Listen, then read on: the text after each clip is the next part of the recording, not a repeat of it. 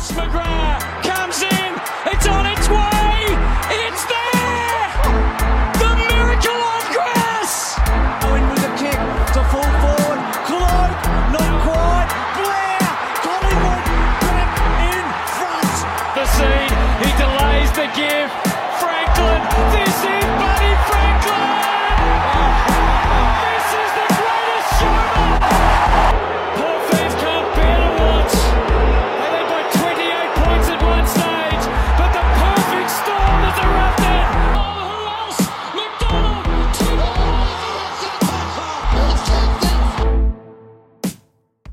We are now just days away from the highly anticipated first bounce of the 2020 AFL season, and of course it's taking place on a Wednesday, because the powers that be thought this was a good idea. But nonetheless, we're still more than excited for footy to finally be back in our lives, especially because I love all of you guys.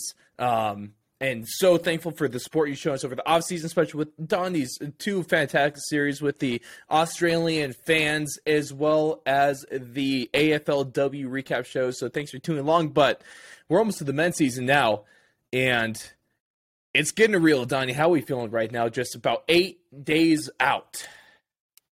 Oh man, it cannot be more entertaining time because you're still in that. There's still enough to keep your anxiety and all the excitement still built in, but knowing that it's closer and closer. The only pet peeve that I have is way too many people are like, footy is back. And I'm like, well, footy's been back since January with AFLW. So I don't like that comment, especially considering we are recording this on International Women's Day. So again, if you get a chance, keep an eye on AFLW. We'll have our review out for this latest round, the penultimate round here really, really soon. But I'm excited because before we even hopped on mic, we were like, how are we going to predict our finals? Because there's so many things that can make it. This is going to be an exciting season. This is going to be a gauntlet. There are going to be some teams from 15th down that are going to cause some issues, and it's going to be glorious to watch. Yes, it is. And what we got for you guys today is we got a little bit of take a look at each team itself, got one of the main questions to focus on for them. We're going to bring our bold predictions for the season. We each got one, as well as our finals predictions and going on to who is gonna win the Granny this season. But thank you guys so much for tuning in. Of course, I'm your host, Ross Allen, joined alongside by the fourth and long AFL and footy correspondent, Coach Donnie Hess, and we're here and Donnie specifically is here to drop a little bit of knowledge on you, and I'm here to commentate on it because it's obvious. If you've been listening, if you're just tuning in, you guys are fantastic. Thank you very much. But if you've been listening for a little bit, you know Donnie's definitely the expert here, and I am still a bit of a rookie. And so you're going to get takes that sound like a rookie, but we're more than ready to jump into things here. And starting us first, we're going a little bit alphabetical order. That's a good way to put it. Let's take a look at the Adelaide Crows. Obviously, it was a fairly disappointing year last year. They couldn't really do anything without Tex kicking goals for them. And so that's one of the big questions is, will we see improvement from them from the bottom four, as well as how will that Tex suspension, how bad will it hurt them, I think is the best way to phrase that one. Because if it's anything from last year, they're going to look like a different team. It's going to be very interesting to see how they handle it because the Crows had a decent off season. I mean, they bring in Jordan Dawson from the Sydney Swans, which I think was a good pickup for them. Mm-hmm. He brings skill. He brings a great left boot, and a great player, but they've got a lot of solidified players in the midfield. So does he find himself shifted back to the defensive half-back line, which he played before at Sydney? So I don't think it's too much of an adjustment. Mm-hmm. But the question will be is with Texas suspension is how will it affect their first 3 or 4 games that he's not playing in? Because as we saw last year, no Tex, the Crows were rather limp when it came to kicking goals up forward.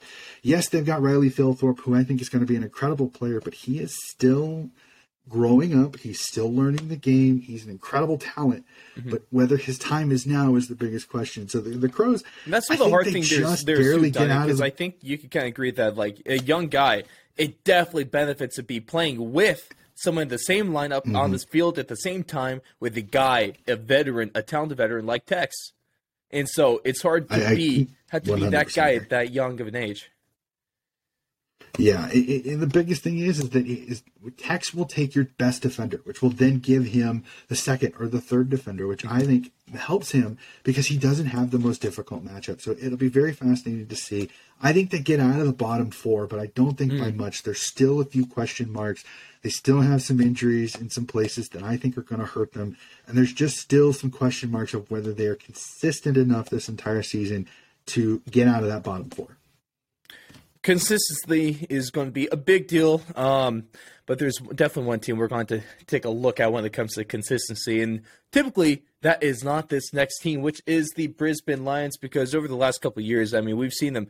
They've been one of the top teams, all right? They've obviously, like, you know, most teams, they've had parts where they struggled. Obviously, injuries are a thing too, especially with Hipwood. I think it's safe to say, especially with our preseason predictions from last year, thinking that we were both thinking that pretty high on Lucky Neal in terms of Brownlow, and that definitely did not happen last year. So I guess you can call it that disappointing.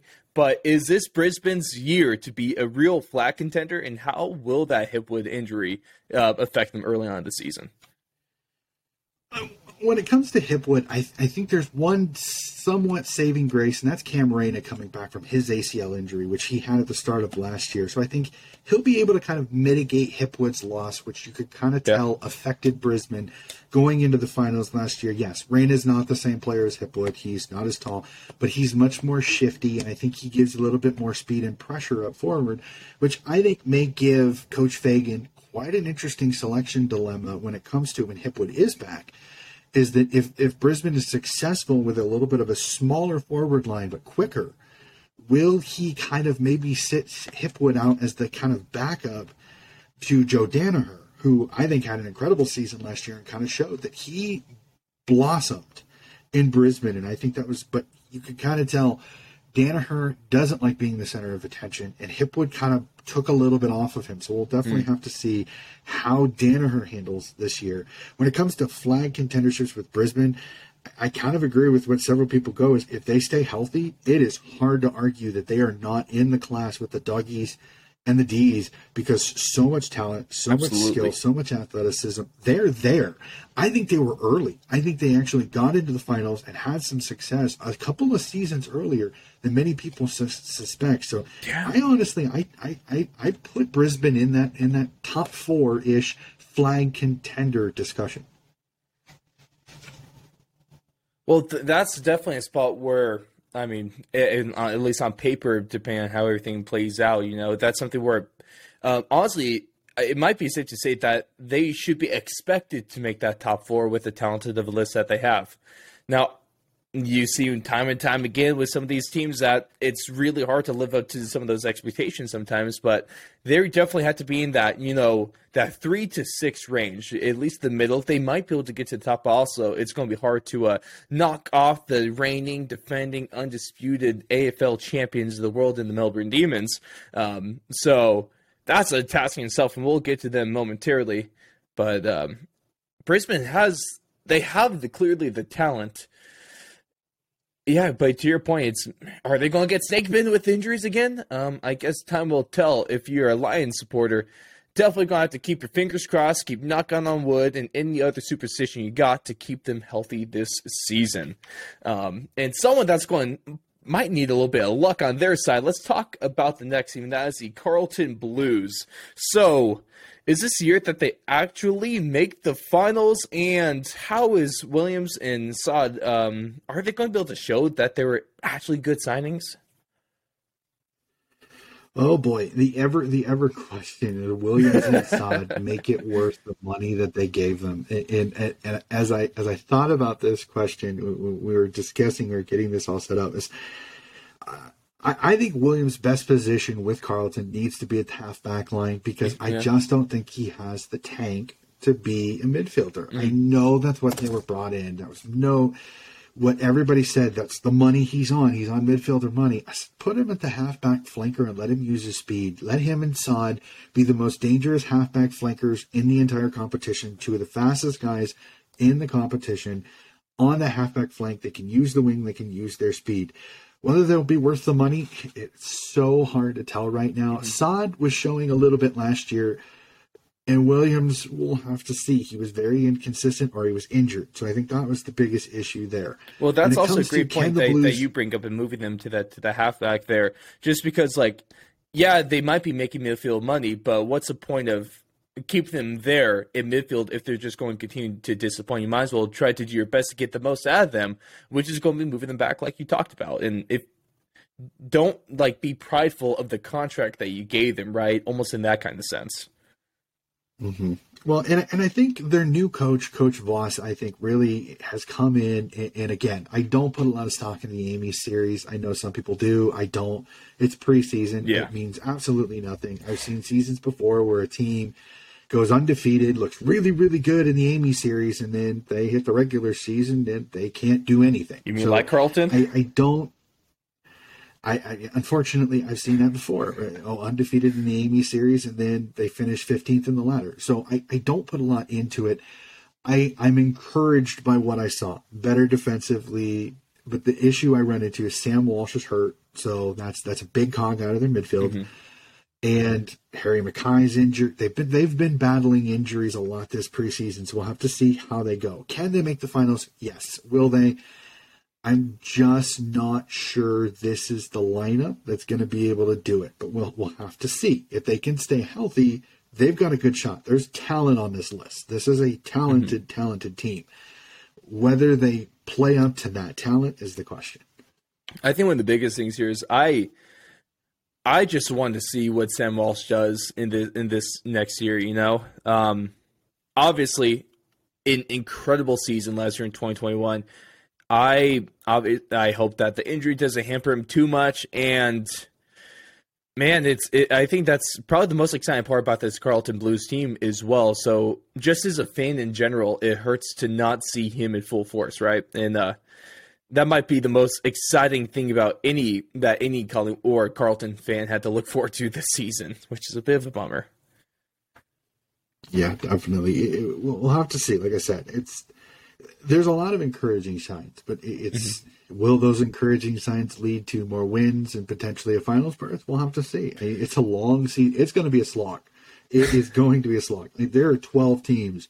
I went through it. There are 12 teams I could potentially see fighting for a final spot this year. Yep. So having 4 teams that are not going to make the finals that are finals quality caliber is insane. It's going to be pure battle of attrition this year. And that's going to bring us into the Collingwood Magpies here. So a little bit of a new coach, new Pies, maybe a bit of a new identity. I think more importantly than new coach, new sunglasses for Mason Cox. Is that going to turn into a Brownlow winner? And can the young Dykos make an impact this season as well? Oh, Nick Dacos comes in, and again, Amy series, he's looked fantastic. We'll have to see. You want to say maybe am I off on just saying Collingwood itself feels way more exciting than maybe what I or what we were expecting to see out of them, at least in the Amy's? They were, and that's why I was saying the new coach, new Pies, because this is a different Pies team. This was a Pies team that for the longest time was a kick mark team. They kicked mark. They wanted to hold possession. They wanted to keep the footy. They were a little more kind of using the footy a little bit more, running on a little bit, playing on a little bit more, which I think is encouraging because it really is the style of footy that has been successful. Yeah, is that play on, use the advantages when you can. I mean, the stand on the mark rule, as much as everybody hated it, it did open up the game when it came to playing through the corridor, which I think it didn't fully get the scoring that I think a lot of people thought it would. But I think it did show that it could open up the game a little bit more and make the fast-moving footy, which I think a lot of us liked watching. Mm-hmm. Again, the coaches are going to do what they're paid to do. Man, Don, you would have been called insane for that take right there preseason, but now you do. It's a very sane thing to say. I'm very impressed with how well that rule worked out. Well, and I said it last year. Everybody was like, "Oh, look at the scoring in the first round." I said, "You wait," and I said it in our podcast last year. I said, by round 6, the scoring is going to go down because the coaches will figure it out. The coaches aren't stupid; they're going to figure it out. They're going to tighten the game back up. They're going to make it the way, and that's what they do. I don't begrudge the coaches for doing what they need to do to win footy games. It's one of the things that I get on some fans about. Is I said, I understand you want to see more scoring. That's great. Then don't pay the coaches to win, because if you pay the coaches to win, you're not going to get the footy you want, because they're not stupid. They need to win to make their paycheck. So I think don't try Coach to pull McRae a Dolphins year, in the Brian Flores situation. Shout out to my to my Aussies that understand that reference. You maybe 1 or 2. That is great. I mean, there's more than you think. There's a lot of NFL lovers in Australia. Well, so I gotta give them that. Little side note: there's a fantastic group. It's called. I'll find them by the time we're done here, because I would love to shout them out. But they're Australian-based Gridiron fan series, podcast that I'll shout out. I'll find the name, but they're great, and I mean, there's more than I expected. Yeah, especially. Unfortunately, I wish we could reciprocate that when it comes to footy, but unfortunately, we are a small breed. Lacking. But like I said, Coach McRae, I think, will bring a different team. This is a Pies team that I think may shock a few people if they can keep themselves healthy. Pendlebury moving to the halfback line in the Amy series is an intriguing move for me, because it lets him be him, not in the midfield. So I don't mind that move. The question is, will he flourish in that move, or will he stagnate? That'll be the biggest question when it comes to there. So the Pies are intriguing, and again, the sunglassed hero of Mason Cox. Yeah. I've even seen some fans that think if he can get a nice run of games, he can make an impact for Collingwood up forward. But he's got to get a good run of games. He's got to stay healthy. So hopefully, maybe the eye issues aren't. Maybe he'll clunk a few more marks now because he has the sunglasses. I am beyond excited to see Mason Cox this year, because even though I'm not even close to a Collingwood supporter, you gotta root for the sole American in that league, and the guy with the charisma. And I guess also it's fun. Not gonna lie, a little bit of me, it's fun to root for him just because of how many people kind of hate him. So it's fun to do that, and it's another little gridiron thing here. Jameis Winston got his LASIK surgery. He turned out to be still throwing a crap ton of touchdowns with way less interceptions. Maybe Mason Cox can do that one as well when it comes to increasing output. Obviously, he's not going to be throwing for touchdowns, but you get what I mean. All right, and I'm excited about this team too, Donnie. I am because they were so close last season, just not quite there, but now they got full season put together, and that is the Essendon Bombers. So, is this the year that they actually win a final, and can Darcy Parish kind of back up his best and fairest season last year and kind of really turn it on this next one? Essendon is the team I'm most looking forward to, because they really did. They lit up the competition last year with what they did. They became an offensive juggernaut. They became a team everybody was talking about. Oh, Darcy Parish was part of that. He absolutely lit it up. Nobody expected that from him. He had been a mid-level midfield, had never had that type of... So I think, honestly, I think the second question could somewhat answer the first, is if Darcy Parish has the same season he had last year, they're healthy. They perform the way they do. Again, you're going to have Jake Stringer play well. You're going to have a lot of the things go right that happened last year. Mm-hmm. Yes, I think the Dons could win a final this year. But as I also said, there's 12 teams fighting for it. So they may make the finals and still not get in. But they're progressing, which I think is great for this young side that I think has a ton of talent, a ton of things. I'm hoping Tippa gets back from his injury and gets to play, because he's an excitement machine. Anthony McDonald, Tippin-Woody, you don't get a song without being a great player.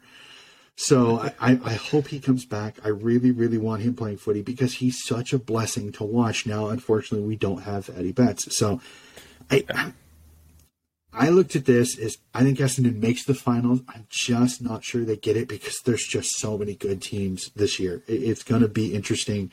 The battle for like the 7-8 again grow up.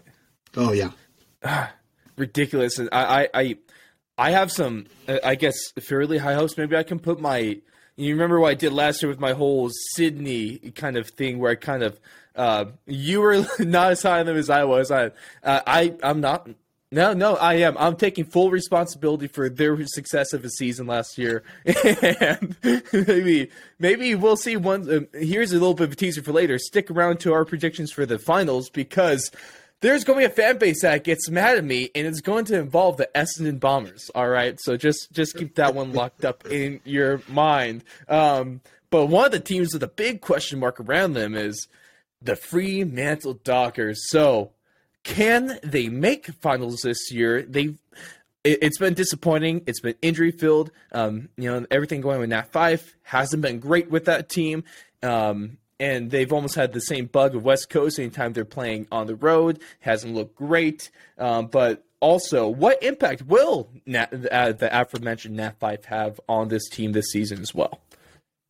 The biggest thing is, can they keep him healthy? And I made the suggestion last year a little bit is, will they move him forward a little bit more and make him almost the stringer type, where he maybe goes in for a center balance, but then shifts forward and becomes more of a forward player? And I think that may extend his career a little bit more. I mean, you've got Grundy, you've got Sarong. And you've got a few Will Brody and Clark from Geelong. I think were two great pickups. They picked up speed. They're still young. They're still talented. This is a Freo team I think is on the cusp of finals this year. Whether they make it or not will really kind of depend on, can they go on the road and get wins. Optus Stadium is a fortress for the Western teams. They win games in Western Australia, but can they go on the road to Victoria, to South Australia, to New South Wales, to Queensland? If they can get wins, at least 3 or 4 wins on the road, they're a finals team. If they can't, that makes it much, much more difficult. If you're splitting games, home wins, road losses. So that's my biggest issue there. Can the Doctors make the finals? I think they can. I think they've got a list. I think they're growing. They're 1 to 12. They're 1 to 12. Oh yeah. This is a team. Freo, Essendon, Sydney, and what was the other team that I was thinking of?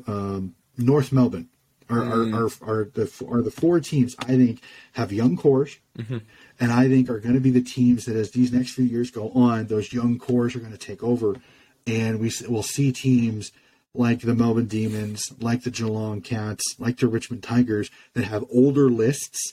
They will drop back a little bit. So it'll be really interesting to see over the next few seasons. But is this a year that Freo's young talent gets them into the finals? We'll have to see. It'll be fun to watch though.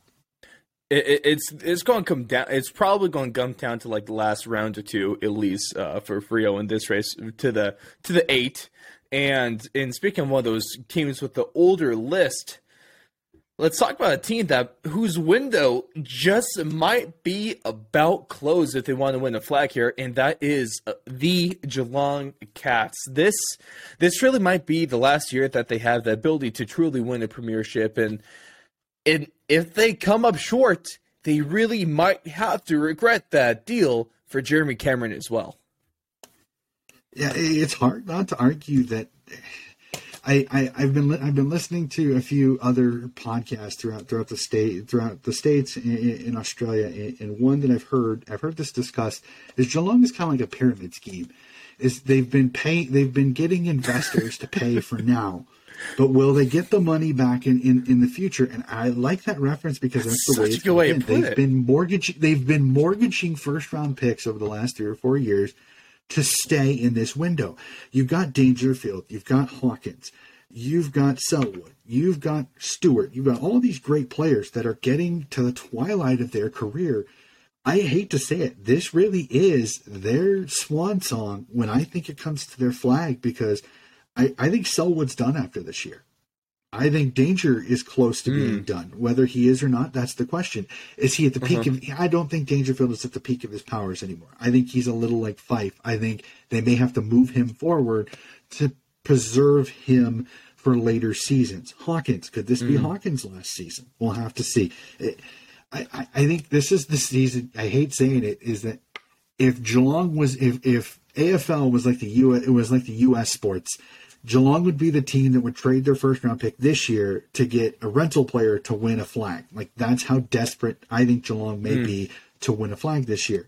So I think if they miss out, I think they will rue the day that they traded for Jeremy Cameron. Yes, you've got a young replacement for Tommy Hawkins, but you traded so many first round picks in a good draft that you could have gotten several top up players instead of getting this guy. So it'll be really, really interesting to see.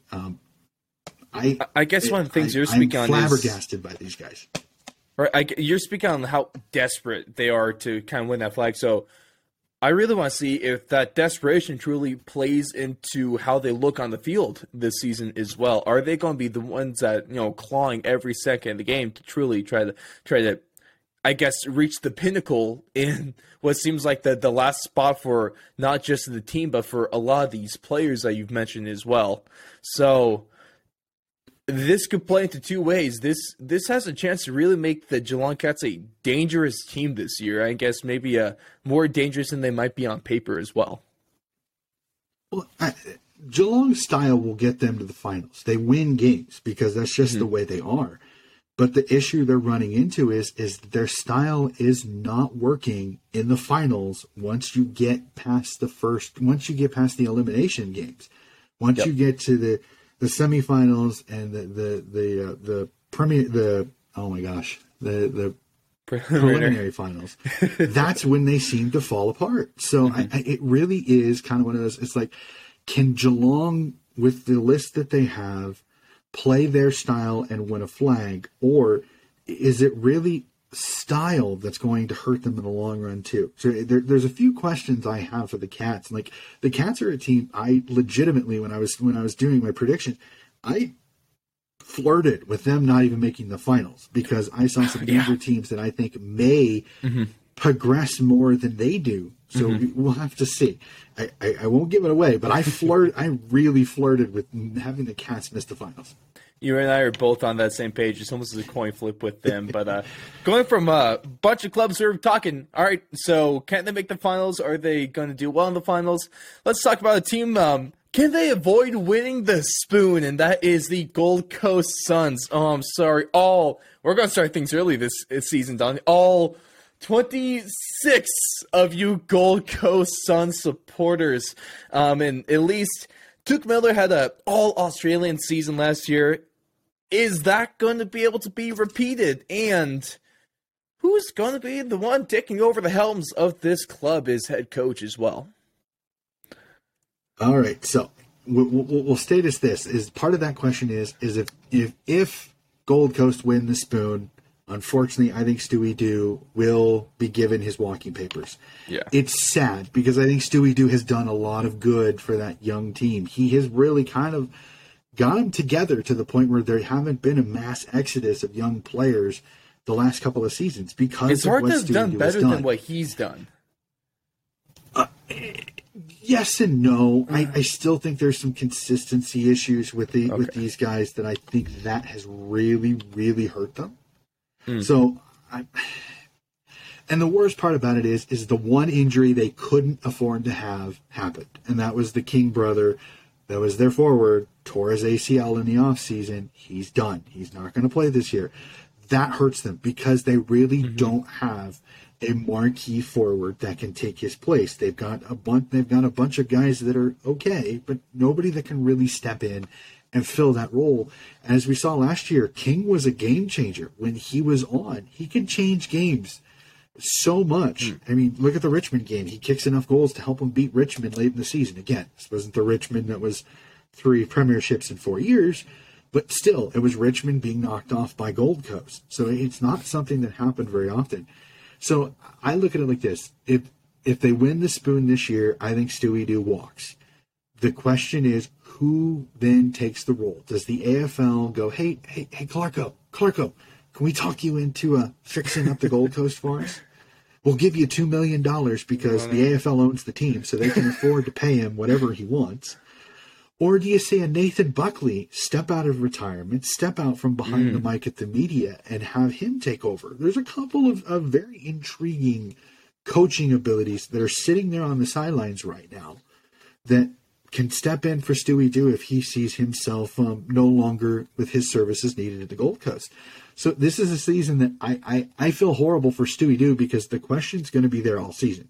As soon as Gold Coast looks like they're not going to be there, does the management go, bye, and try to bring in Clarko before the end of the year? Or do they let Stewie Doo play this season out and then politely give him the door at the end of the season? And when it comes to Tuke Miller's an incredible player. I think he can do it again. It's not going to be easy, but I think he can still have a best and fairest and an All-Australian season, even at Gold Coast, because he gets his ruck back in Jared Witch, who I think really helped him out early in the season. But he played just an absolute fantastic season. I mean, this guy could be All-Australian, best and fairest, Brownlow medal type of contender if he was playing in Victoria. But because he's in the Gold Coast, this guy gets looked down on a little. Tuke Miller is one hell of a player. Yeah, no, he's just talent, man. He's single-handedly trying to carry this franchise. And so we'll absolutely see what happens this year, of course, just on given, what Stewie Doo's been doing.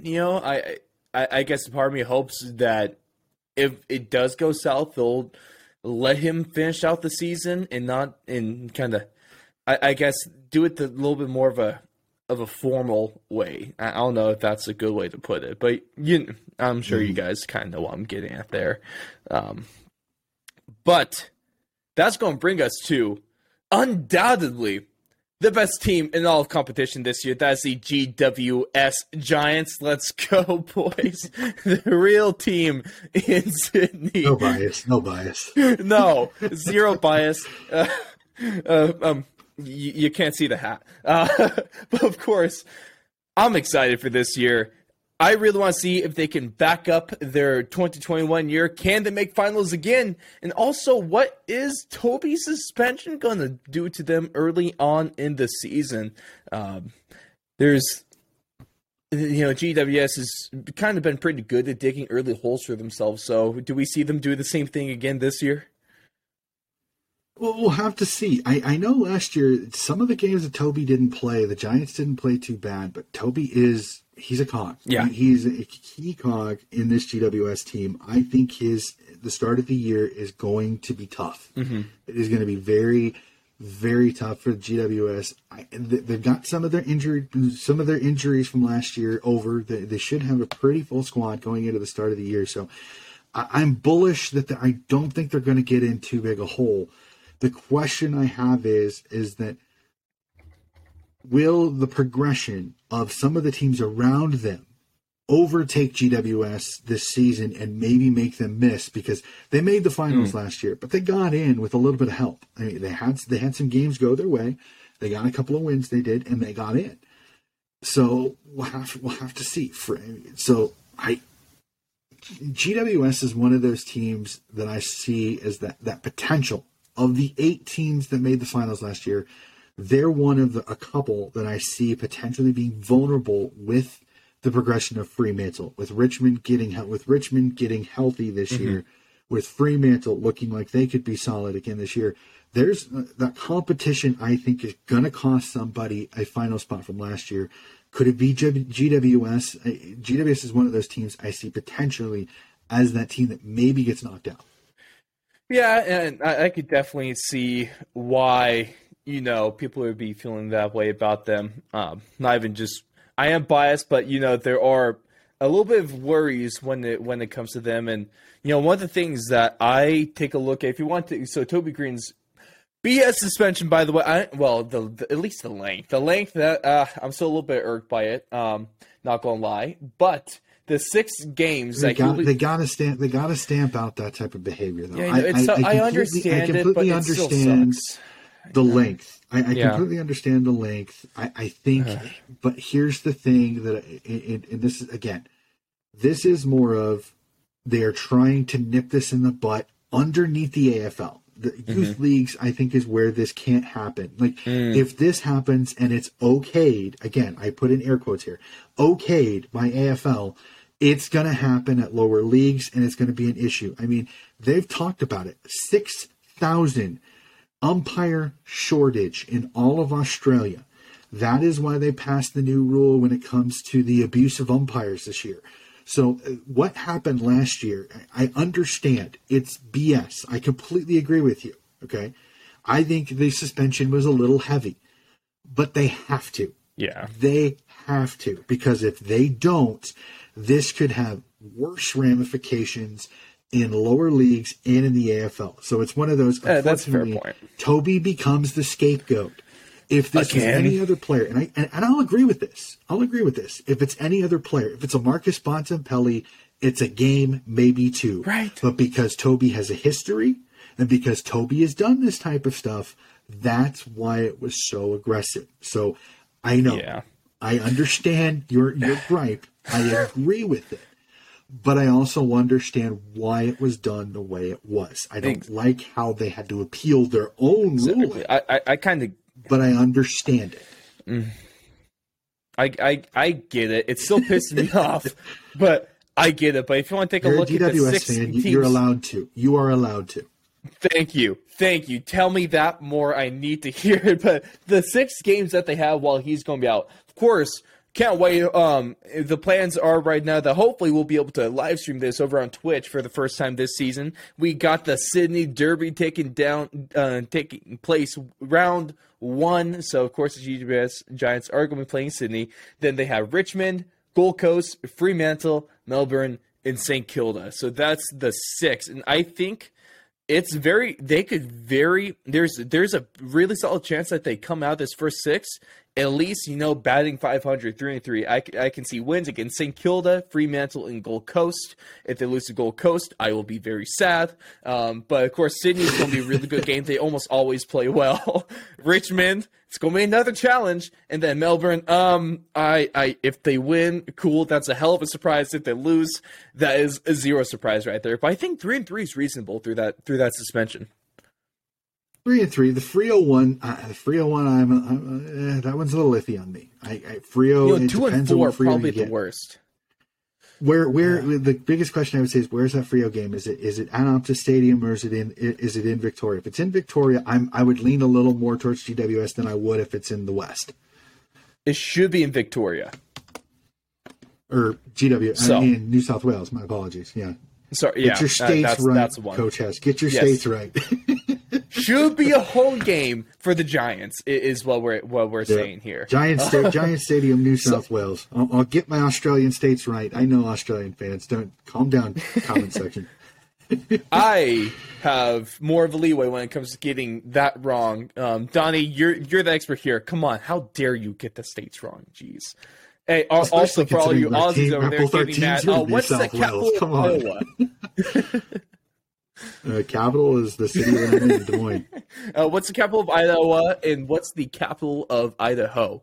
Those questions we'll ask if we're getting mad at geography here. But let's go on into a team whose colors remind me of Iowa, and that is the Hawthorne Hawks. Because how competitive will they be this year, and how will a Sam Mitchell coach Hawks look? And if you throw it back to last year, I truly think this might be one of the best wooden spoons ever, which is a weird statement, but they were awfully good for where they were on the ladder. Them and North were both 2 teams at the end of the year you didn't want to play because they were highly competitive. Now, that was under Clarko. That wasn't under Sam Mitchell. So we'll have to see. I'm almost in agreement with a lot of pundits. And again, I don't always like going with all the pundits because usually that's a bad sign. Because usually when all the pundits say it, there's always a curveball. Yep. Well, all the pundits, almost nobody had Melbourne making the finals last year, let alone winning the flag. So it's one of those. I'm always a little bit leery on this. I think Hawthorne's actually. Also, who's the one that said that neither Melbourne or the Doggies are going to make it? If I remember correctly, that was Heath Shaw. Yeah, not a great take there. It was Heath Shaw after round 9. Heath Shaw after round 9. The former GWS defender said he didn't think the Doggies or the Doggies or the D's would make the grand final. He was eating crow pretty quickly on that one. No, yeah. I think Hawthorne, unfortunately, I think new coach, new system, a lot. I see them being more competing for the wooden spoon. If I'm honest with you, they're kind of like North. I just don't. I can't put my finger on it. I want to see a little bit more again. I don't know how Sam's going to change this team. Is it going to be a lot like Clarko where he keeps most of the same things and just does a little, or does he scrap it, throw it in the bin, and do something completely different? Because if he does, it's like many teams over here in the States, when you get a new coach, you're going to take a dip because everybody's going to learn new things. So that's more of how I see it is if he scraps everything that Clarko did and he puts his own, how he wants them to move the footy, how he wants to play defense, everything like that. You could see a dip where Hawthorn is, again, back in that wooden spoon 16th, 17th, 18th type of categories where I kind of see them. I think they're down there with the Gold Coast, the Norths, and the Adelaides, unfortunately, fighting over the wooden spoon more than the finals. Yeah, which is it's just kind of a weird spot because they're almost in limbo. They're not this really team that is like deserving of the wooden spoon. They're not just like outright bad, but they're also not, at finals level yet, Can they be there soon? Maybe, but that Sam Mitchell is a big question mark, but it's a big question mark, but I would be cautiously optimistic if I'm a Hawks fan. I think that's I think you can. I think you can be. There is still talent on this roster. There is still talent. There is still skill. But as I said, this could be a coaching thing. What does Sam do? It's the one thing that I'm really intrigued by watching this team. Yeah. Again, I didn't watch much of the Amy series. I'll put my hand up. I didn't, because for me it's meaningless. It tells me nothing except for little glimpses of things, because most teams they're like a poker player. They're not going to throw all their cards out and go and bet from there. They're going to hold it close to their chest. They're going to maybe peek a few things out there. They're going to chip play a little bit, but they're not going to give you everything. So get round 1, round 2, round 3. It's going to take 2 or 3 rounds before we kind of see what Sam Mitchell wants to do with this team. And by then, I mean, they could be 0-3. They could be 3-0. We don't know. Like I said, it is a guess, but I go off when you get a new coach, there's always a dip. There's almost always a dip. And unfortunately, last year being down there, they're going to. Yep. Those first 3 could be interesting. They got a fairly good way to open up the season against North Melbourne there. But then back-to-back games against Port Adelaide and Carlton might be a little bit tougher. But, hey, if you want a soft welcome, is the new head coach of a team, can't really ask for more than the Roos right there. But that's going to bring us to the reigning champions of the world, and that is, of course, the Melbourne D's. So, obviously, they were fantastic last year. They were good in pretty much every facet of footy, but can they get even better this season? How afraid should teams be of them? And I really do think that they have a fantastic chance of repeating this season as well. Oh, this D's team, they were so good last year. They were fun to watch. I mean, Petrarca, Oliver, Gawn, their midfield was absolutely incredible. Love Max Gawn. They were one of those teams that the injuries did not seem to bother them as much as some of the teams in the league. So can they be as healthy as, say, the Richmond dynasty there for a while, when 2 or 3 seasons in a row, Richmond barely had an injury and they were really, really good? Everybody's going to they are going to be the hunted this year. They are not going to be the surprise like they were for the first 5 or 6 rounds before people kind of went, oh, the D's are for real. So I think that's kind of the thing this year, is that they're not coming into this season with we think the D's could be good. No, they know. Everybody's coming. So many people come in going, the D's are going to be good. Can they win the whole thing? So they're going to have the target on their back this year. So it's going to be a little bit of a different season this year. Again, most of their roster is back. Most of their roster is healthy. So it's hard to argue that they're going to be there. But again, they are not the surprise. So we'll have to see, how do they handle being the hunted instead of the hunter like they were last year.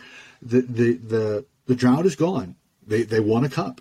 Now can they go for 2 in a row? We'll have to see. It'll be fascinating to see, especially considering them and the Doggies are the first game of the season. The first time in several years that it's not Richmond Carlton as the opening game of the season. It is a grand final rematch.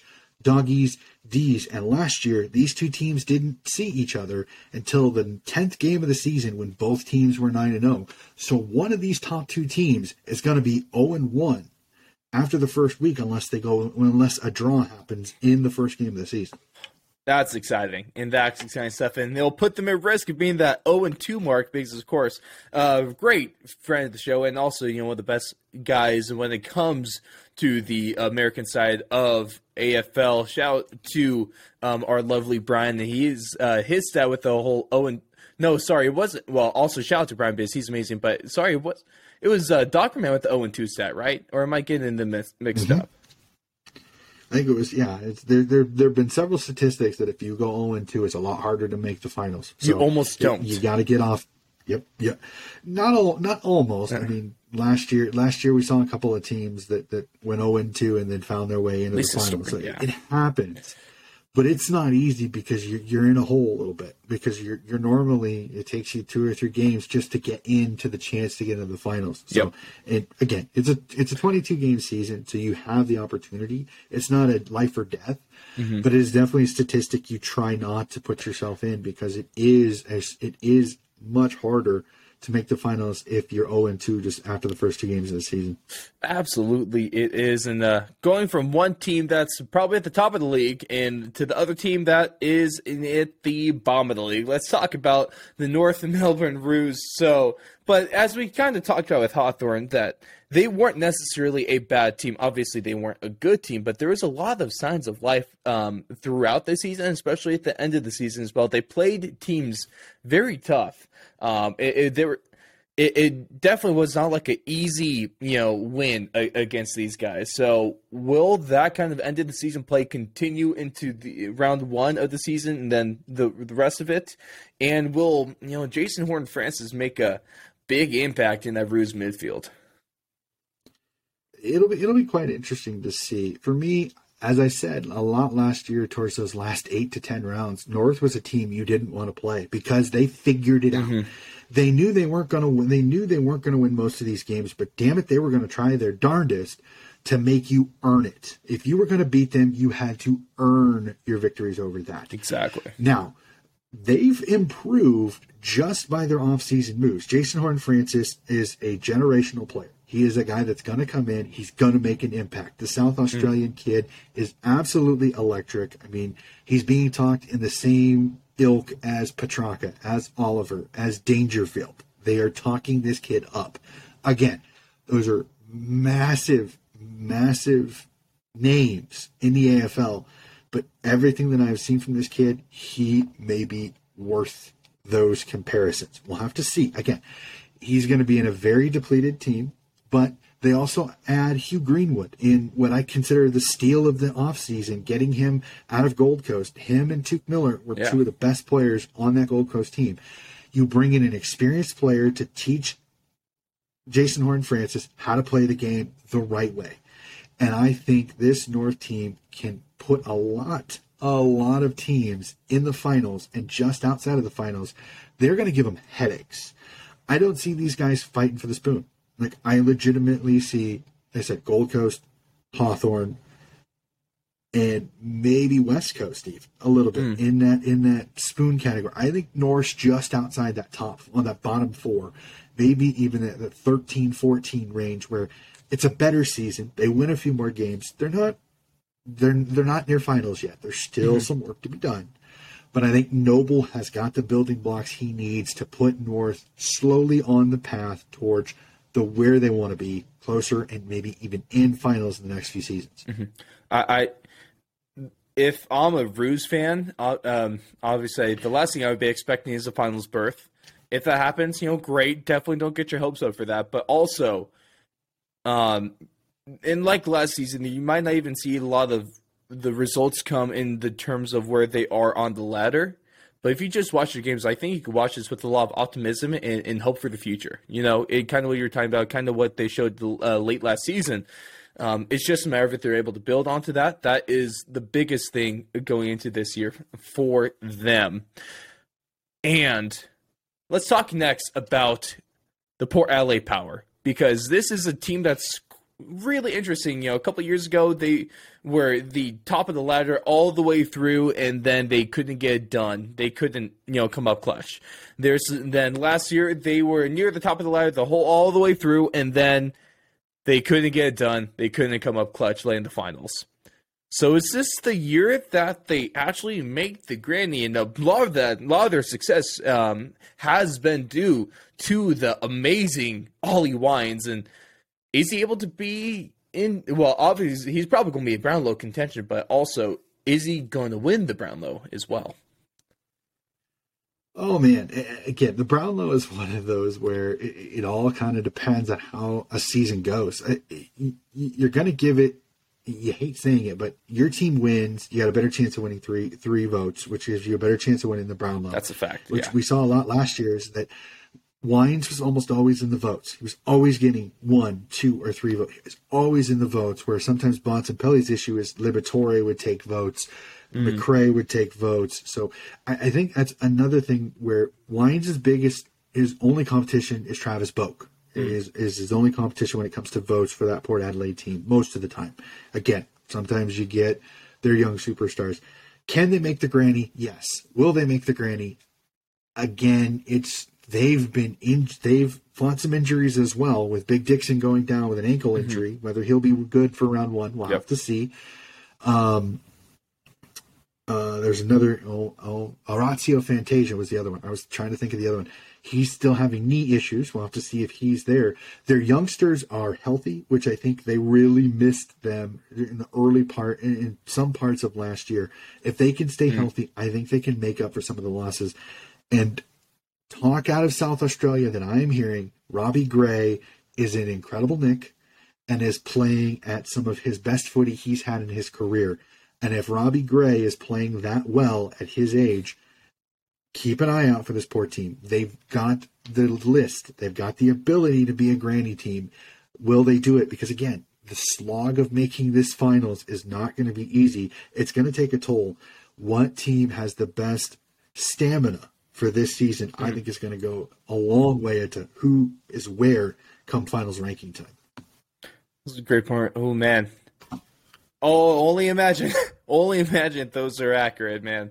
That's going to be something. But speaking of a team that's like always in there, let's go to a team that almost always seemingly wins after winning 3 in 4 years. Let's go to the Richmond Tigers. And obviously, last year was definitely not something that we really were expecting. And, at the beginning of the season, and then a couple of bad losses late in the year kind of solidified themselves being out of the top 8. Injuries definitely did played a role in that as well. But you really have to think that last year might have been an anomaly for the Cats, or is this a sign of things to come for them? And what can Dusty do to bounce back as well? Well, my favorite thing is that after the horrific injury that Dusty occurred last year with the rupture in his spleen, he's back healthy. He's put the weight back on. So thankfully he's back and healthy. The guy is an incredible player. Yep. I want him at his best. It really hurt the game that he was not there, that he wasn't playing, and it really showed. Now, Richmond is not a one-player team. They are very much a team-oriented game plan, but they just happen to have a guy that can show up and can show out in Dusty Martin.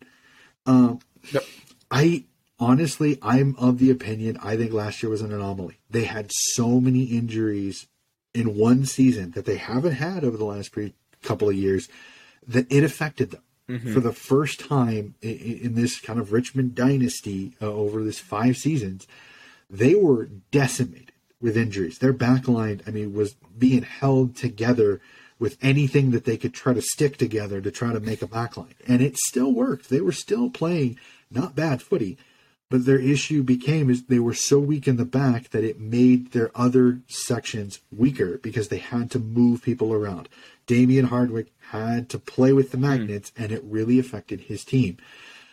I think Richmond, potentially with some of the youngsters that they brought in, again, whether or not they make an impact with this veteran team that's got a lot of guys that have a lot of game experience under their legs, it is going to be interesting to see, but it's going to provide depth for this team because they did have a lot of good picks inside the top 30. So they've got reinforcements for all of those people that have been taken away from that Richmond dynasty over the last 3 seasons. I mean, so many Richmond Tiger players now find themselves in new homes because when you're the tops, everybody wants your players.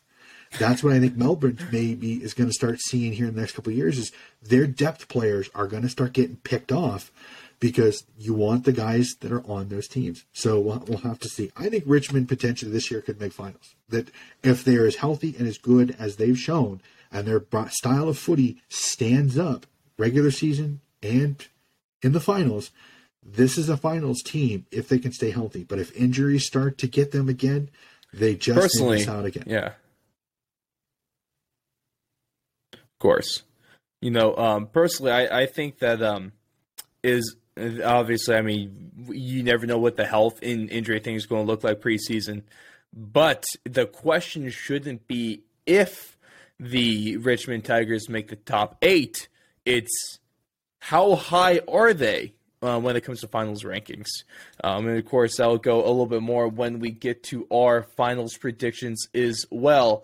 But coming up to some of the last teams here, we got the St. Kilda Saints that came so damn close to making the finals last year, but just ended up not being able to make things happen.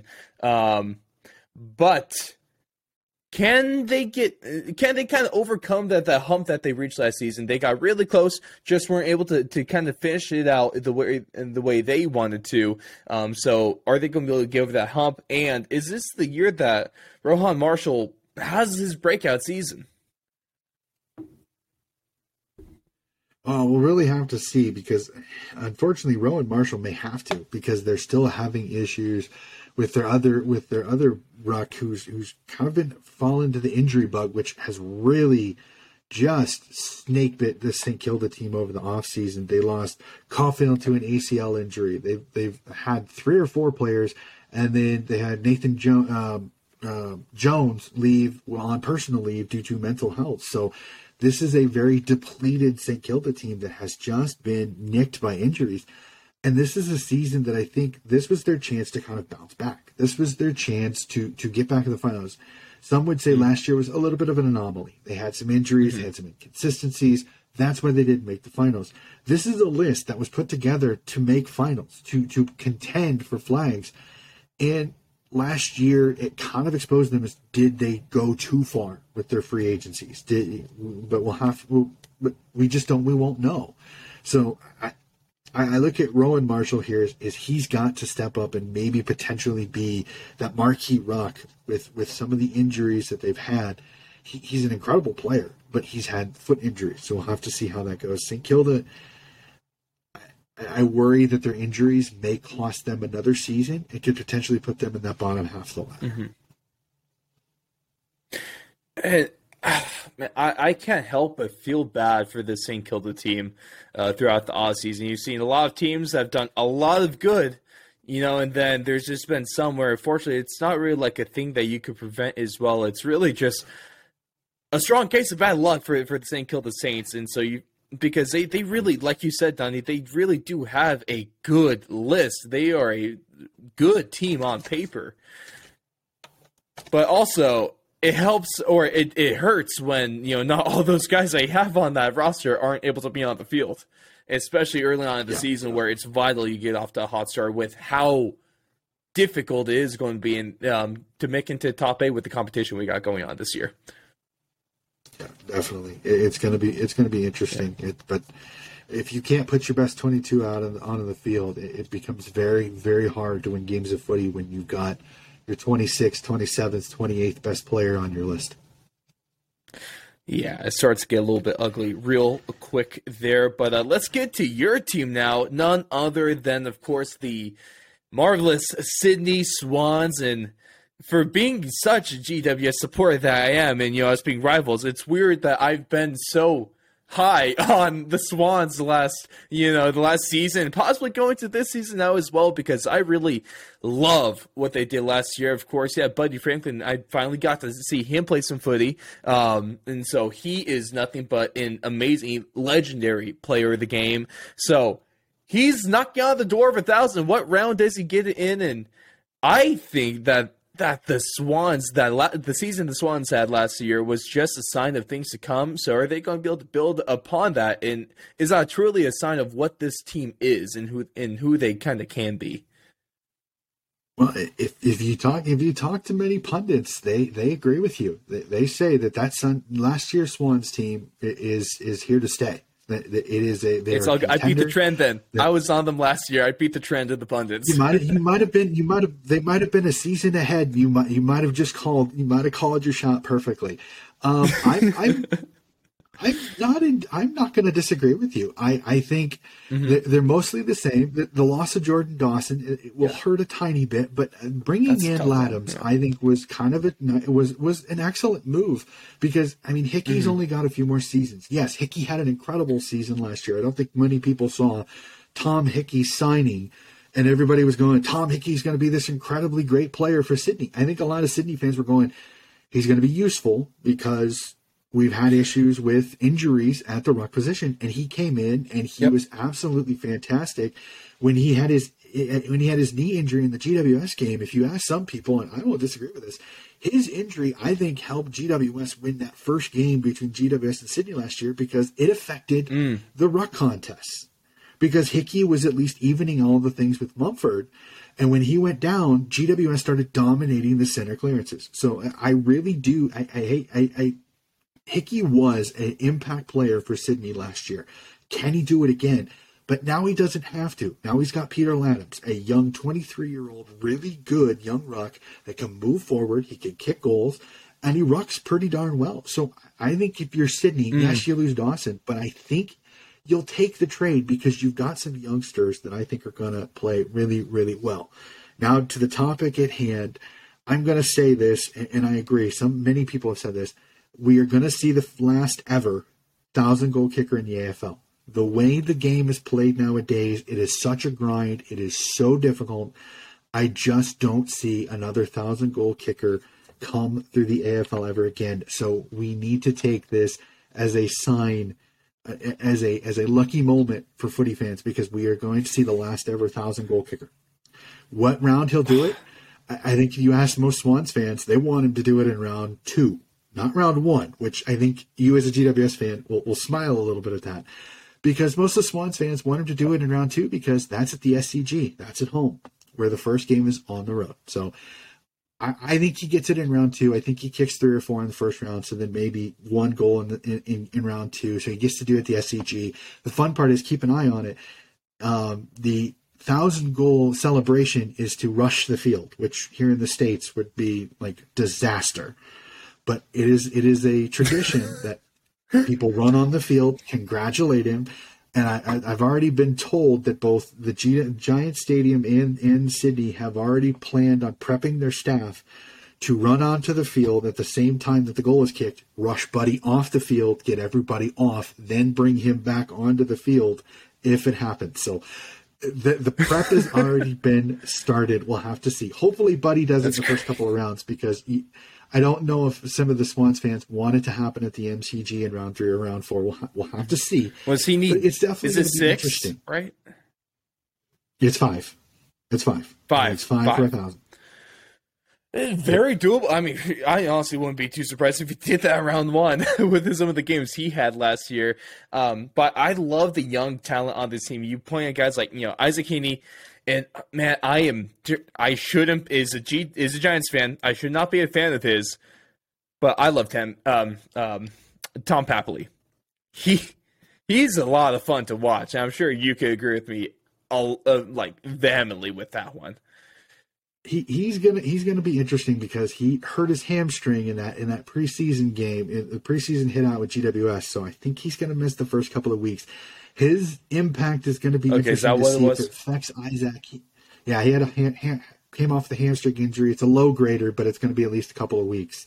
So, which I mean, I understand you want to keep this. The guy is an incredible player, and you don't want to risk him in a long-term injury. You got a whole season ahead of you. Sometimes, well, hamstrings are an injury sometimes if they're not taken. What's that reoccurring injury?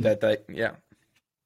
Exactly. Well, they can increase if you do them multiple times. If you can sit out for a couple of weeks one time, and then if you do it again in less than that, then it's 4 to 6 weeks. So you always have to be very, very careful. So trust me, I know what it's like when it comes to those strains and sprains. And I think that'll affect Isaac Heaney, because there was a lot of talk of Isaac Heaney moving into the midfield, which I think some Swans fans like. I wouldn't mind seeing him stay forward because he is such a great goal kicker.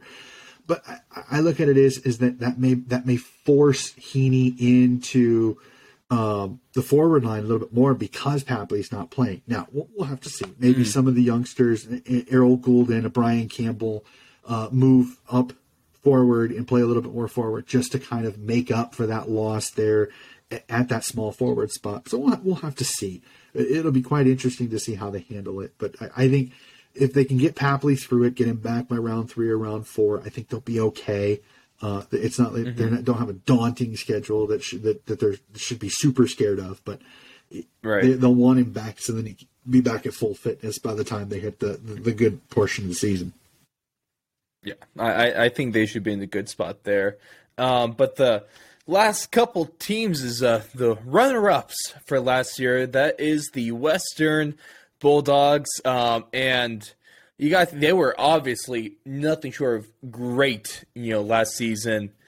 But is that loss in the finals? Do you think that might be a little bit of a hangover that they can bring with them into the start of the new year? And what about a little Ugelhagen? Can he burst into the Doggies in 2022? It'll be interesting because some teams don't handle the losses in grand finals well. I mean, Adelaide Crows lose the grand final and then kind of fall apart the next season. So every year is different. Every team is different. I think the Doggies are they've played enough finals. They're experienced enough. I think they'll be okay.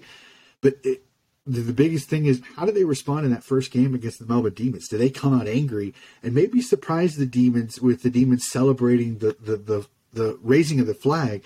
Do the Doggies throw the first salvo at the start of the season, maybe knock the Demons off in that first game? So we'll definitely have to see how that goes. Jamarl Ugelhagen is, you almost hate to say it, he's in a good spot for the future. Unlike some teams that you draft the number 1 overall kid, I mean, he's playing, he's the savior. You hate saying it.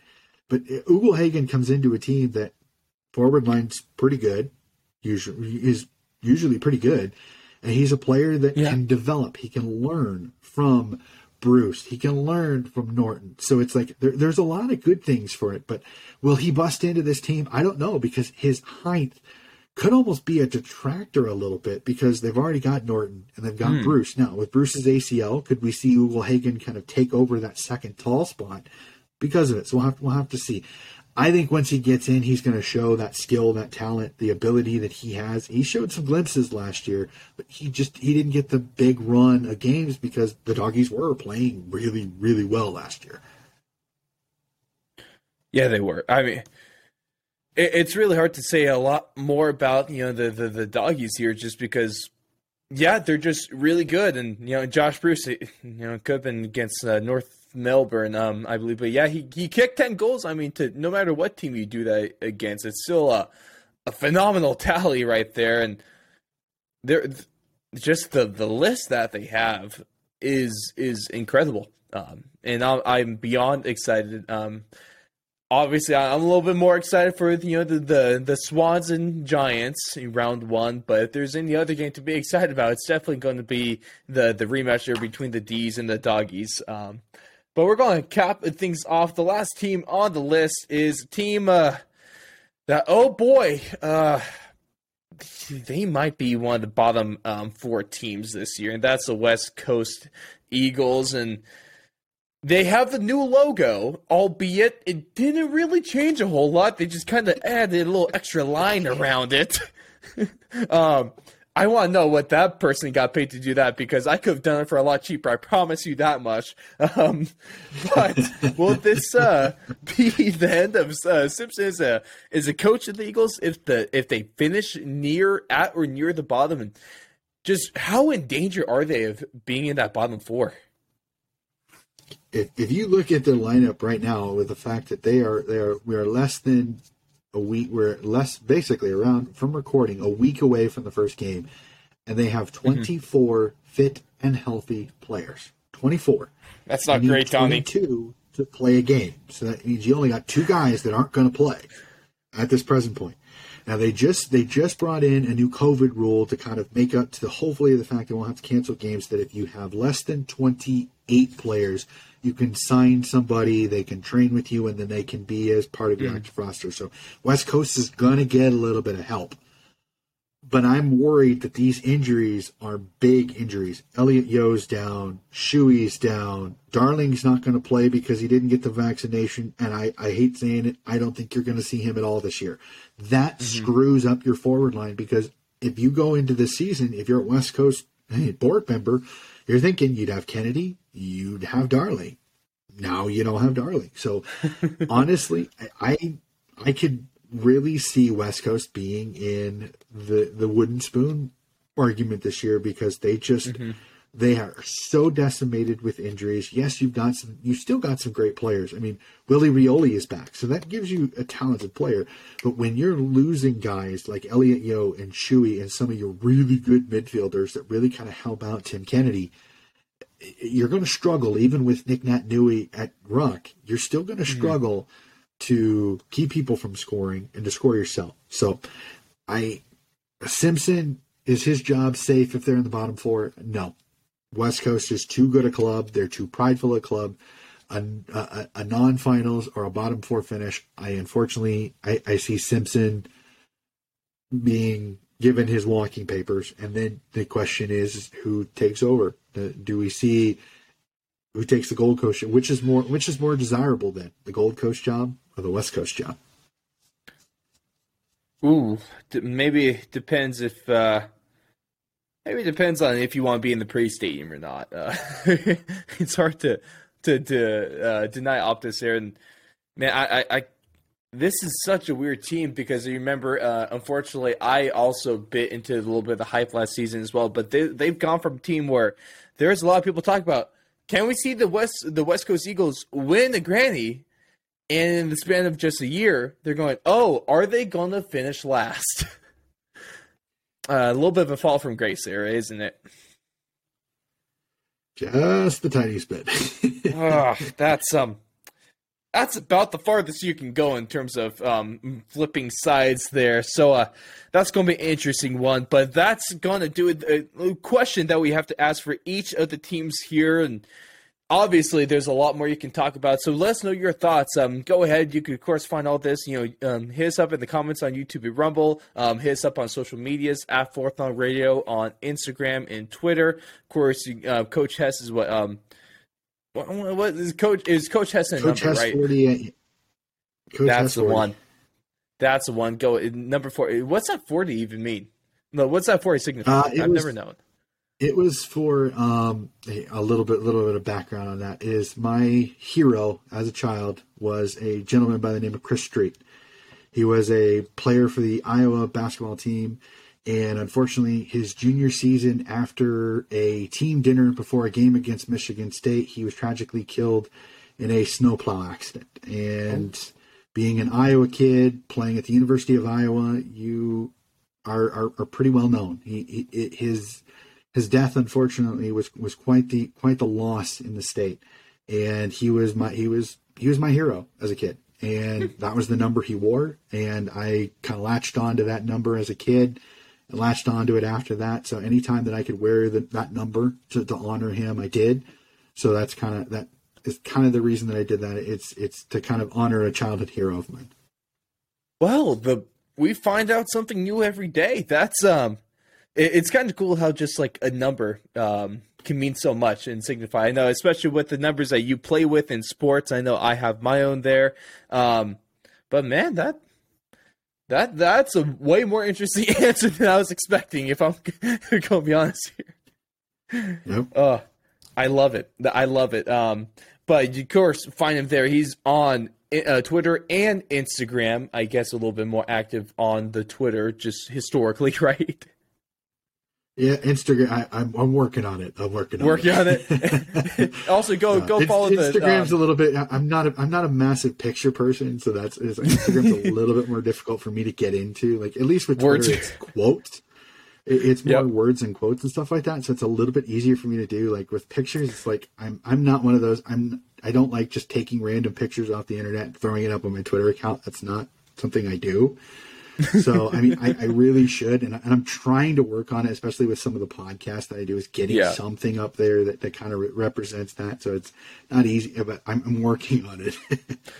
It takes a little bit of time, but Instagram is definitely different of a beast there. But the last couple things we got for you guys is our bold predictions for the season, and we're going to give you our finals and eventually our grand final prediction there. But Donnie, start us off here. You have one bold prediction to make for the 2022 season. What would it be? Oh, I've been stewing on this one because it's not something I'm not usually a bold prediction person. I am, so that's why I have to throw it in here. They're fun. This one's hard because my bold prediction it's not going to go off my predictions. This will be kind of an ad lib prediction. Mm-hmm. Of any of the 8 teams that I could see falling out from last year, I think it's going to be the Geelong Cats. Now, in my predictions that I have later on in this, I have something a little bit different, but that's my bold prediction. Like if there's a bold one that I'm going to throw out there that nobody's going to see, Geelong Cats miss the finals. Bold prediction. The Sydney Swans win the granny. You ride that horse. Oh, man. Maybe a little bit. But I guess that's a bold prediction. If I really, my legitimate prediction also as well, Donnie. Bold, actually, this might be more of a bold prediction, that the West Coast Eagles are actually consistent this year. But unfortunately for them, it's going to be consistently bad because they're probably not going to win a whole lot of the games. We're not going to see the flip-flopping. I remember we were discussing this before that. You sent me that, and I was like, "What are you talking about? I mean, there potentially could be a bottom 4." He's like, "Yeah, consistently bad." I was like, "Oh, that makes sense."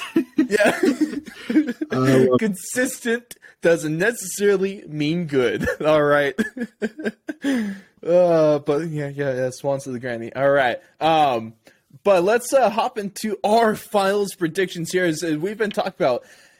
It was a tough one to just pick the 8 and let alone to pick the results of that then 8. But we're going to go through things and we're going to see. I got a little bit of a younger view when it comes younger as an experience, not age. John, you're not that old yet. It's all good, my man.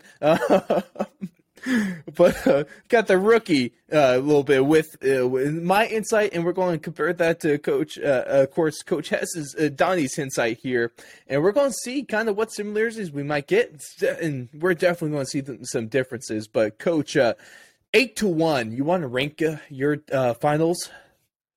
Yep, I can do that. Again, this is real rough. I kind of threw it together, and I bounced back and forth a couple of times. As we said off mic. There were a couple of times I actually did have Geelong outside the finals, but I'm going to go with this. Again, this is all hyperbole. This is all going off start of the season. It'll be interesting, though, to see this. I think I have Richmond just making the finals at 8. I think they're going to be back in the finals. I think Dusty Martin still good. This is still a relatively well-run team. I think last year, again, all those injuries, if they can stay healthy, they're a finals team.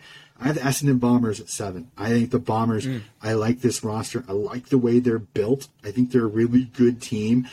I just think they're just inconsistent enough. They're not going to be in the top half of the bracket, which I think is going to be a little bit easier for them to get off the schneid when it comes to finals wins. 6, I have Geelong. Like I said, I really skip this team a lot because I don't know what Geelong we're going to get consistently because they're a team that can win regular season games. Can they win finals? But again, an aging list. We'll have to see how it's put together. I have Sydney at 5. I think they're just out of the 4 because the top 4 teams, it's hard for me to see Sydney jumping these teams because many of these teams are just as good, if not even a little bit better than they were last year. At 4, I have the Port Adelaide Power. I think Port's there. South Australia is never easy to go to, but they've had trouble sometimes going on the road. So I think they're going to get nipped a little bit. The Brisbane Lions at 3. They're so good. I think once they get Hipwood back, they'll be at full strength. They'll be really deadly. But Reina coming back into this side only makes this really good team last year just that much a little bit better. So I think they're going to be just as good. 2, I have the Doggies. Again, that roster is insanely good. They are going to be difficult to stop. The midfield can absolutely blow teams away when they want to. But the question is, how does English handle more rucking?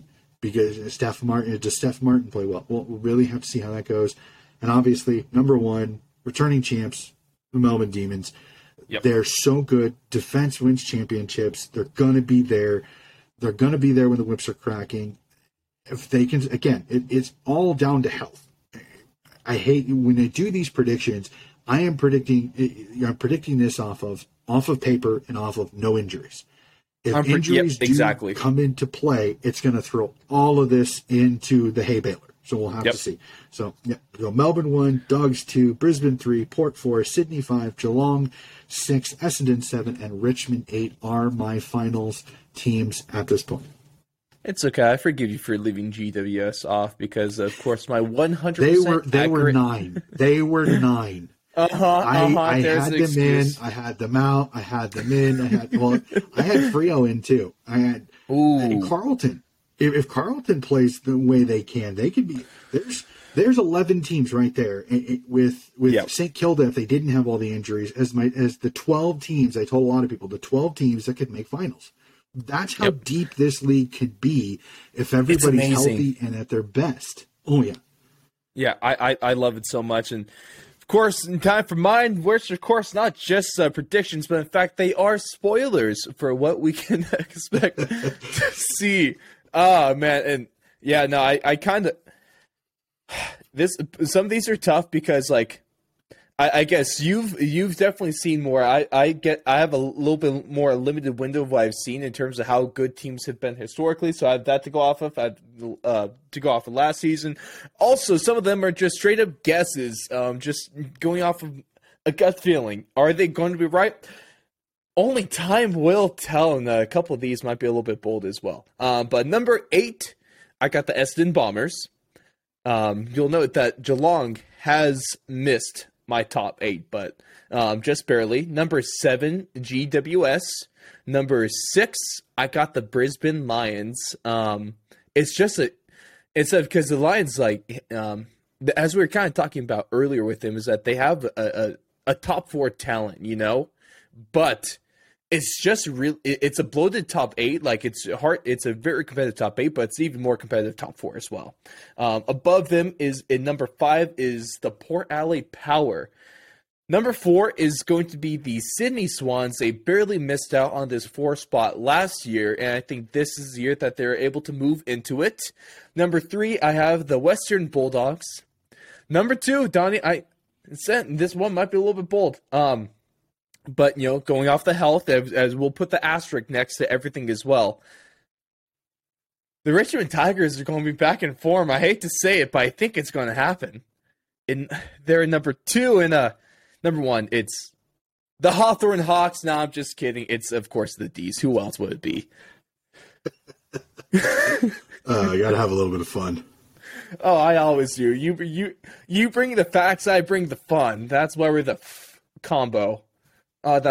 Exactly. Tongue well. Not as much as you thought it would, right? No. Sounded better in my head. Yeah. Oh man, but yeah, Geelong. This might be a bad curtain call for them. And it's not necessarily just because they're going to be bad. This is going to be the ones where you might miss out on points, or let alone. I think if I really had to give a prediction here, Donnie, a specific one, Geelong is heartbroken if they miss out on percentage points to Essendon. Oh boy. It's a possibility. Essendon puts up the points, and Geelong is a more defensive style, so I could see that happening. I would like Essendon, or Geelong might have a better chance of winning more games, but Essendon's probably going to put more points in the games that they win. Is kind of the thing they go there, and percentage that might loom large on these teams. But let's take a look at the preliminary finals. The last 4 teams, of course. What kind of killed me is It's a good system, okay? The finals, I won't say the P word for you Aussies, all right? I won't say that. I've made that mistake too often. The finals, you guys and your lingo, it's all good. Oh, yeah. Also, never say just Western, because who the hell is that team? Yeah. But who the hell is Western?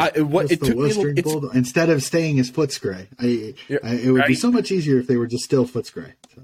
No, but that to change things up. At least I only know them as the Western Bulldogs, so it doesn't hurt me as bad. But I guess it took me a little extra time to I had to figure out that I got the right matchups and the right games because the whole finals system. I think it's a great system when it comes to formatting. 5 and 8 are always matched up with 1 and 4. 6 and 7 are always matched up with 2 and 3. Yeah, but it's the flip. It's the flip that hurts. It's like trying to flip my brain. The 2-1 goes up to the 1 line, and the 4 goes down to the 2 line. So. And the hip bone is connected to the leg bone. Yes, Donnie. I love that bracket. The thing, though, is I got to say this. I love that bracket because the craziest part is you can get the 1 and 2 seeds to play each other in the preliminary final. Which is great. Crazy. Right? If things happen, like if 3 beats 2, you can literally get 1 versus 2 in 1 preliminary. So, speaking of preliminaries, what 2 matchups do you see taking place in the preliminary finals based off your top 8 there? All right, so I did my whole bracket. Yep. Out the whole thing, and my 2 preliminary finals sees Melbourne versus the Western Bulldogs, and the Port Adelaide Power versus the Brisbane Lions. Ooh. Those are my 2 preliminary finals matchups, with the winners being the D's over the Doggies and the Lions over Port Adelaide, giving us a Brisbane Lions Melbourne Demons grand final. Do you want my winner? We'll get the winners in a second. I will catch up to you real quick. I have the top 4 teams are going to make the preliminaries here with it's going to be the D's versus the Tigers in the preliminaries there, and the Doggies and the Swans. 1 versus 2. Yep, 1 versus 2, 3 versus 4. That's didn't mean for it to work out, but that's how it did. The Swans, actually, because I think they lose. I got them, they're the top 4. They lose in the first one to the D's, but they're able to pick things up against Essendon after Essendon beats Port Adelaide. That's the one I was telling you that might piss a couple people off. Because if Essendon gets on the roll that they can, it's not like Port Adelaide's a bad team by any means, but the single elimination hurts. And Essendon is like we're kind of talking about last year. If Essendon could be a scary matchup in the first round of the finals. Yep. So with their scoring and their ability to run the floor, they're never an easy matchup. I'll tell you that. So, but that's young. A matchup I want to see. I want to see them versus Port. Yeah. That would be a great finals game. So of course in the grand final, I got the D's and the Swans, Donnie. So give us a little bit of a drum roll. I guess I'll just bang on my desk real quick. It's fantastic production value. I know you guys know that. Who's winning the grand final, Donnie? For you or for me? For you. Who's winning? Okay, I have D's versus Lions, and I'm going to throw a curveball. I have the Lions winning the whole thing. I like the Lion. I like Cam Rayner coming back. I think adds a little bit more to it. The Lions have been so close the last couple of years. I think it's one of those that they can get into a granny with their youth, their ability, and their athleticism, their speed with the footy around it. I think may give that D's team a little bit of trouble, especially come late in the season when you may have some nicks and some niggles on teams. So I'm gonna tip the Lions to hoist their first flag since the triple premiership team of the early 2000s. Oh, that would be fun to see. For me, it might be a little bit basic, but I do think that the D's are going to repeat. They're just as good, if not better than last year, and I really do think Sydney has what it takes to make it to a spot deep in the finals like this. But that might be where I guess a little bit of their luck runs out. They're going to be a good team for a little bit, but it might take another one of the years to actually get over the hump to be able to take home a flag. But the D's go from one of the longest droughts in just worldwide professional sports, right? Just it was the third longest streak in the VFL AFL history. Only St. Kilda is something like 50 years. So no, it was the longest. Melbourne at the time was the second longest streak ever, behind Sydney and South Melbourne, 72 years between flags, and from 1933 to 2005. So literally a lifetime. I remember talking to some of the South supporters that I've chatted with online. It's when they moved up to Sydney, there were some that didn't want to, but the one thing that they had to give the Swans was they tried to stay attached to the old South supporters. Mm-hmm. And then in 2005, when they won, it was one of the biggest things they talked about was the MCG had a lot more red and white than they thought because they had all the South supporters there. So the one thing I got to give the Swans is that they've stayed in touch with their Victorian roots. In fact, I don't know if you saw this, for every Victorian road game that they play this year, they're going to wear their old Victorian V Guernseys in those games. Now, what do you think about them not throwing the collar on there is a finishing touch? Oh, it'd be great, but those old Guernseys, I think, are a little excessive. But I think it's a great homage to their Victorian. It's a beautiful jumper, though. It is a beautiful. The V is a beautiful Guernsey. I'll give them that. It really is. I'm looking forward to the Victorian games because, man, it's just a good-looking uniform, But there you have it. Donnie, you're rolling with the Brisbane Lions to win it, and I got the D's repeating.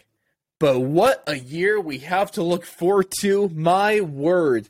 Honestly, though, but this is just one of 1,000 different possible combinations you can have with your top 8. Whether it just I wouldn't be surprised if you have a different top 8 from either of us, let alone the order in which they're going to stand. So, of course, I would love to see that. Make sure to check us out. I'll be dropping our predictions in graphic form over there on Twitter and Instagram as we get closer to the season. So, feel free to share yours in the comments or share yours. Share yours over on our socials as well. Reach out to us. But Donnie, it's just about that time now. Really not a whole lot to do now except, well, for us, we're going to draft our fantasy teams, and then we're going to wait for the first bounce of the year.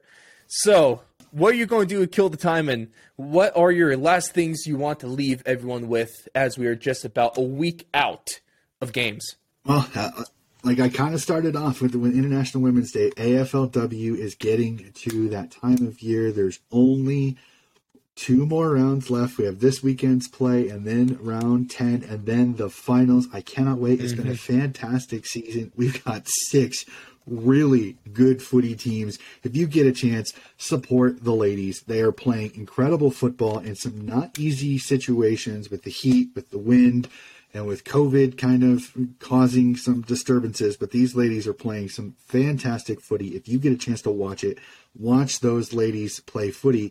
And then just a little bit of self-promotion here. If you want to hear a little bit of fun banter between 6 footy-loving Americans, go to Steez and the Don YouTube channel and check out the conversation that 6 of our league members had while we waited for our league to implode when it came to technical difficulties. So that is the reason why we're drafting this upcoming Sunday. This will be absolutely fantastic. But we have a fun little chat about footy and what we kind of think about it and what we think will help progress footy over here in the States. It's a very fascinating conversation. You get Gil Griffith from San Francisco, California, a writer and a reviewer of AFLW and AFL. Lee Howard from Carolina, who is a big footy head and a good friend of mine. Don from the Steez and Don podcast, who we chatted with a lot, and the head of the Grovetown Pirates down in Georgia, which those gentlemen are doing absolutely great work for the game of footy in Georgia. We have my buddy Brad Croston, who is my co-host from my podcast, my sports podcast that we do together, and soon to be a assistant coach here with the Des Moines Roosters as well. Good gentleman, great footy mind. And the man, the myth, the legend that is the Yank on the footy, Craig Wessels out of Sandusky, Ohio, a great gentleman who is doing yeoman's work when it comes to trying to help get footy on the map over here in the States. So a great conversation between the 6 of us. It's worth a listen. It's fun banter, maybe a few expletives thrown out there because we were having so much fun when it came to the draft, but definitely worth a listen if you get a chance as an Aussie to hear kind of 6 Americans and what our thoughts are on the game of football.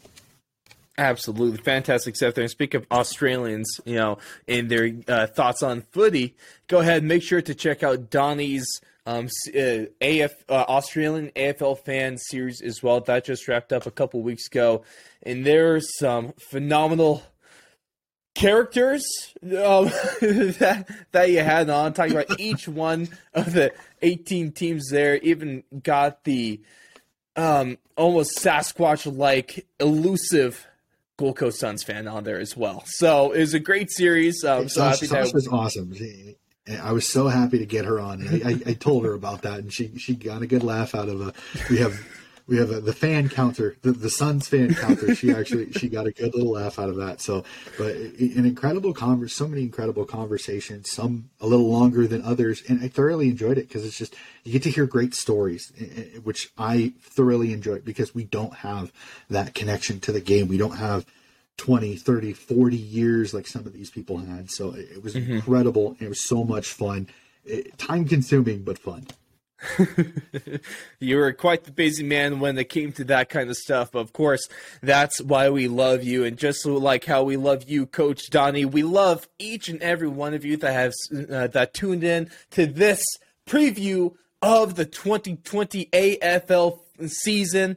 It's just going to be a damn good one. All right. I'm beyond excited for that, beyond happy that you're here with us. And I mean, both the recent stats I saw on YouTube about, 35 to 40% of you guys are from the land down under, and over on our audios, about 25% of you guys are. So huge portion of our audience are you amazing Aussies, and some of your ways are weird. Vegemite, still very alien to me. With the hot dog, just put in a bun like the rest of the world. Be normal, all right? Please don't take offense to that. Oh, I'm going to get some angry people in the comments, aren't I? All right, here. Cherry on the top, or icing on the cake, Donnie. I can't wait for the playoffs this football season. All right. Oh man! Oh boy! This is feel good. The rage. I could just feel the rage of the comment section already. This is great. Also, your toilet's flushed the wrong way. There we go. That's the last little bit I'll throw at you guys. Thank you so much. They have no choice on that one. Thank you guys so much for tuning in. It really is amazing and beyond excited to have you here. If you're longtime supporters, thank you. Can't wait to have you for another season. If you're new, you guys are in for a treat when it comes to us throughout the rest of the season. If you liked what you heard today, you're going to get all of that and more. It's going to be fantastic, and you're going to want to be along for the ride. So go ahead, follow us on our socials, and best way to find all of us is over at thefourthandlong.com. But Coach, thank you so much for your time once again. I'll see you on draft night. And we'll see all of you after round 1 of the AFL season. Keep it locked. Ash McGrath comes in. It's on its way.